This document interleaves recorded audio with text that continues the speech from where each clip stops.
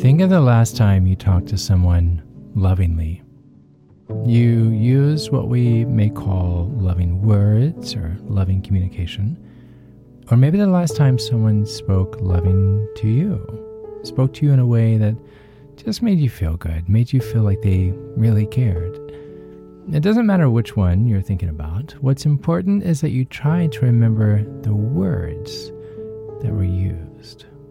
Can you remember? I mean, it may be a little while ago, but those loving words, what were they? What spoke to you? What did they sound like, and what kind of tone was used when they were spoken? Hold these loving words in your heart for a moment. The amazing, deep, mighty power of words. And just some words, which really are honestly just noises strung together when you really think about it. But these words made such a big impact on you when they were delivered. They made you feel loved, which is what we all like feeling, at least for me. Now I want you to think about the opposite feeling. I do feel bad about doing this to you, and if it's too painful to think about, feel free to ignore me. That's totally fine. But if you're willing and able to join me, think about the last time someone used words to hurt you. Needless to say, this isn't loving speech. It's the opposite.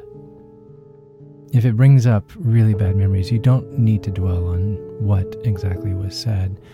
But the important thing is that you notice what comes up for you.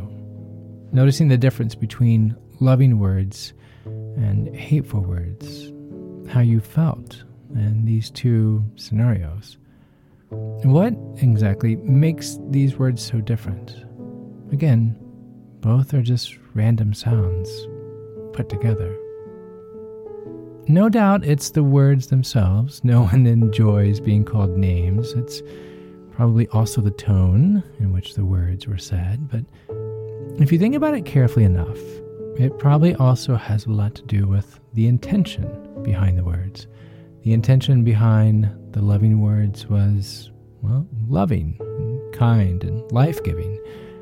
And the intention behind the hateful words, not so much. The intention was hateful, abusive maybe, and one to just simply tear you down. The hateful words actually might have been, well, maybe a little bit true, maybe not. But sometimes the truth does sting, especially when it's thrown in your face and used as a weapon. But does the truth always have to hurt? Is speaking the truth, however hurtful, sometimes the more loving thing to do? Does confrontation always have to be terrible and hurtful and scary? Something to think about. And while we're thinking about this, is there a way to speak the truth in love? All aboard. Today, we are headed for Confrontation Station. I'm Chad Lawson, and let's calm it down in 3, 2, 1. I don't know about you, but I'm a huge fan of Brené Brown. If you haven't read her work or watched any of her talks, I recommend that you go do that the minute this episode is done. Trust me, you will not regret it. But let me get back on track. Brené Brown famously and wisely says, clear is kind. Think about that. Clear is kind. And Brené, she has her own explanation about why that is, which again, I highly recommend you go check it out. But the other day, I got to thinking about what clear is kind means to me. I started talking to my wife about this episode and what I was building with it and how to speak truth in love and also in bold honesty. It's amazing that sometimes when things are tense between the two of us, which is very rare, I will happily say, but when it does happen, it's always when we finish that conversation that you don't want to have, that usually afterwards we're like, well, why didn't we talk about this to begin with? So again, going back to speaking truth in love and also in bold honesty, not a half version of the truth or even a more pleasant version of the truth, but the bold, honest, full, hard truth, even if it means having a confrontation. Maybe we don't value confrontation as much as we should. I don't know. What do you think? Like, if you aren't speaking your full truth, are the words you're speaking truly in love? And how can we be bold enough to speak our full truth? Why is that such a scary thing to do?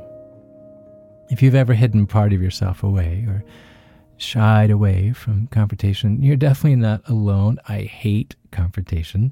We all do. Maybe you sort of beat around the bush to avoid hurting someone, or you've minimized the truth because it made you feel bad or uncomfortable. We all hate confrontation. There's no doubt. I mean, most of us are good and we just don't want to hurt anyone. But it's scary to speak the truth. And you know what?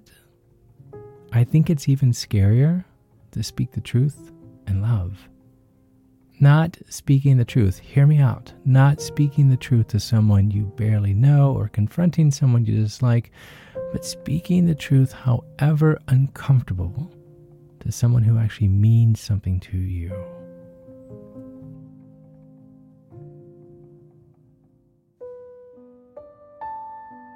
At the beginning of our time, I invited you to think of a time that someone spoke love to you.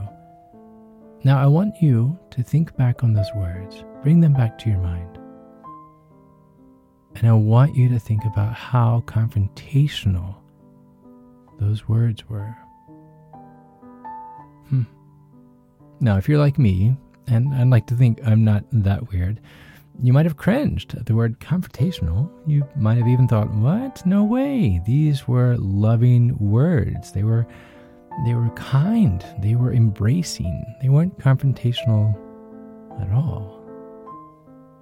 Usually we think of confrontation in a negative light, something we want to avoid. If you describe someone as confrontational, it doesn't really give a very good impression. We don't tend to associate confrontation with love. But I've recently started learning that when done in the right way, confrontation is actually a huge part of love, necessary even. And it's almost counterintuitive. Think about how you'd feel if you were unknowingly doing something that was really hurting someone that you loved, like a friend or a partner or even a kid, one of your kids.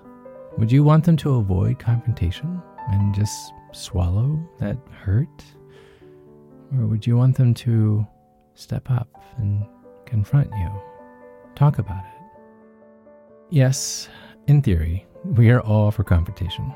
Most people, including yours truly, would say, of course I'd want them to tell me, but we're afraid to be the one on the other end of the scenario. So often, we aren't willing to confront people about the hurt they've caused. And I'm not saying that confrontation is like the best answer in every situation. I realize this. You know your relationships far better than I do, especially if your loved one has a tendency to be abusive. Confrontation might really be dangerous for you. I hope that isn't true because I care about you. But the important point that I want you to take home today is this. To speak truth and love, sometimes we must confront people. I'm going to say that again. To speak truth and love, sometimes we must confront people. And that's okay. Confrontation can be loving. Actually, when done well, confrontation is loving.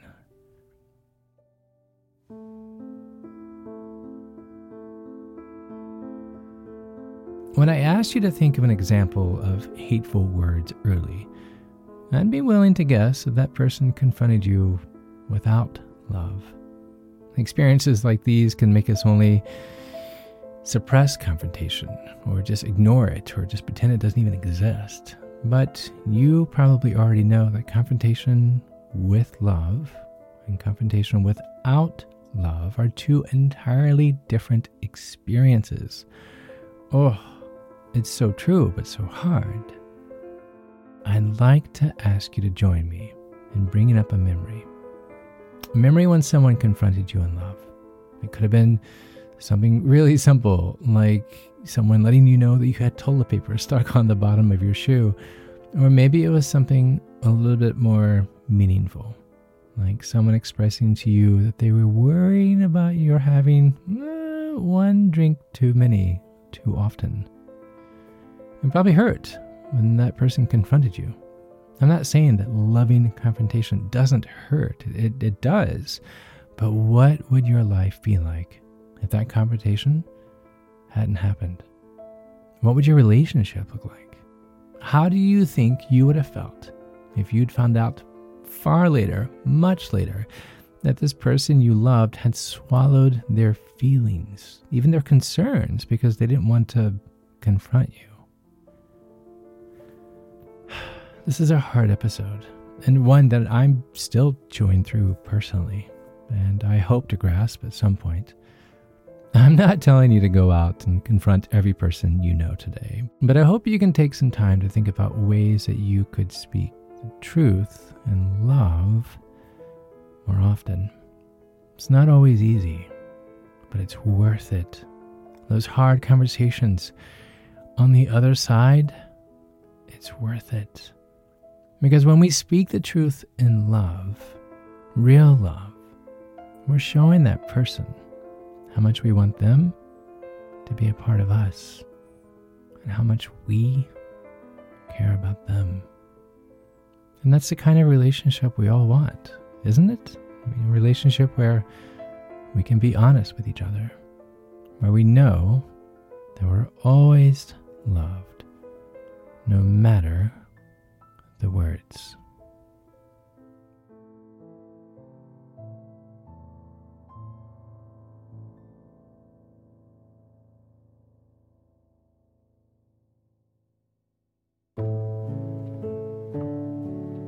To find more episodes of Calm It Down, hear the musical playlist from today's episode, or simply wanting to know where to send chocolate chip cookies, visit calmitdownpodcast.com.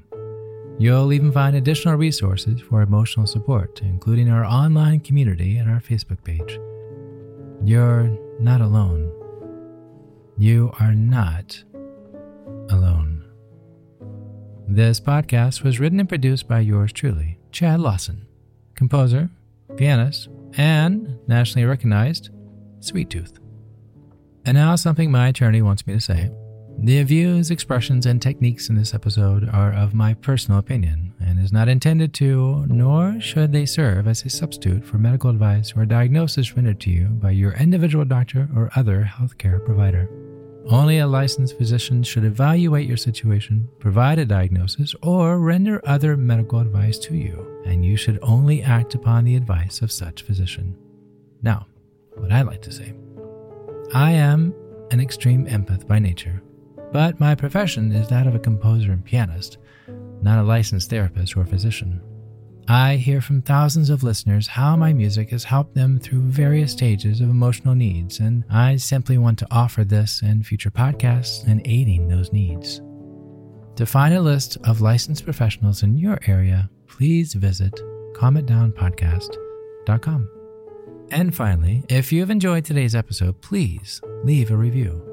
While it takes less than 60 seconds to do, its impact will last for years to come, as every little bit helps in growing the awareness and the importance of emotional health. I'm Chad Lawson, and until next time, be kind to your mind, and join me next week as we calm it down.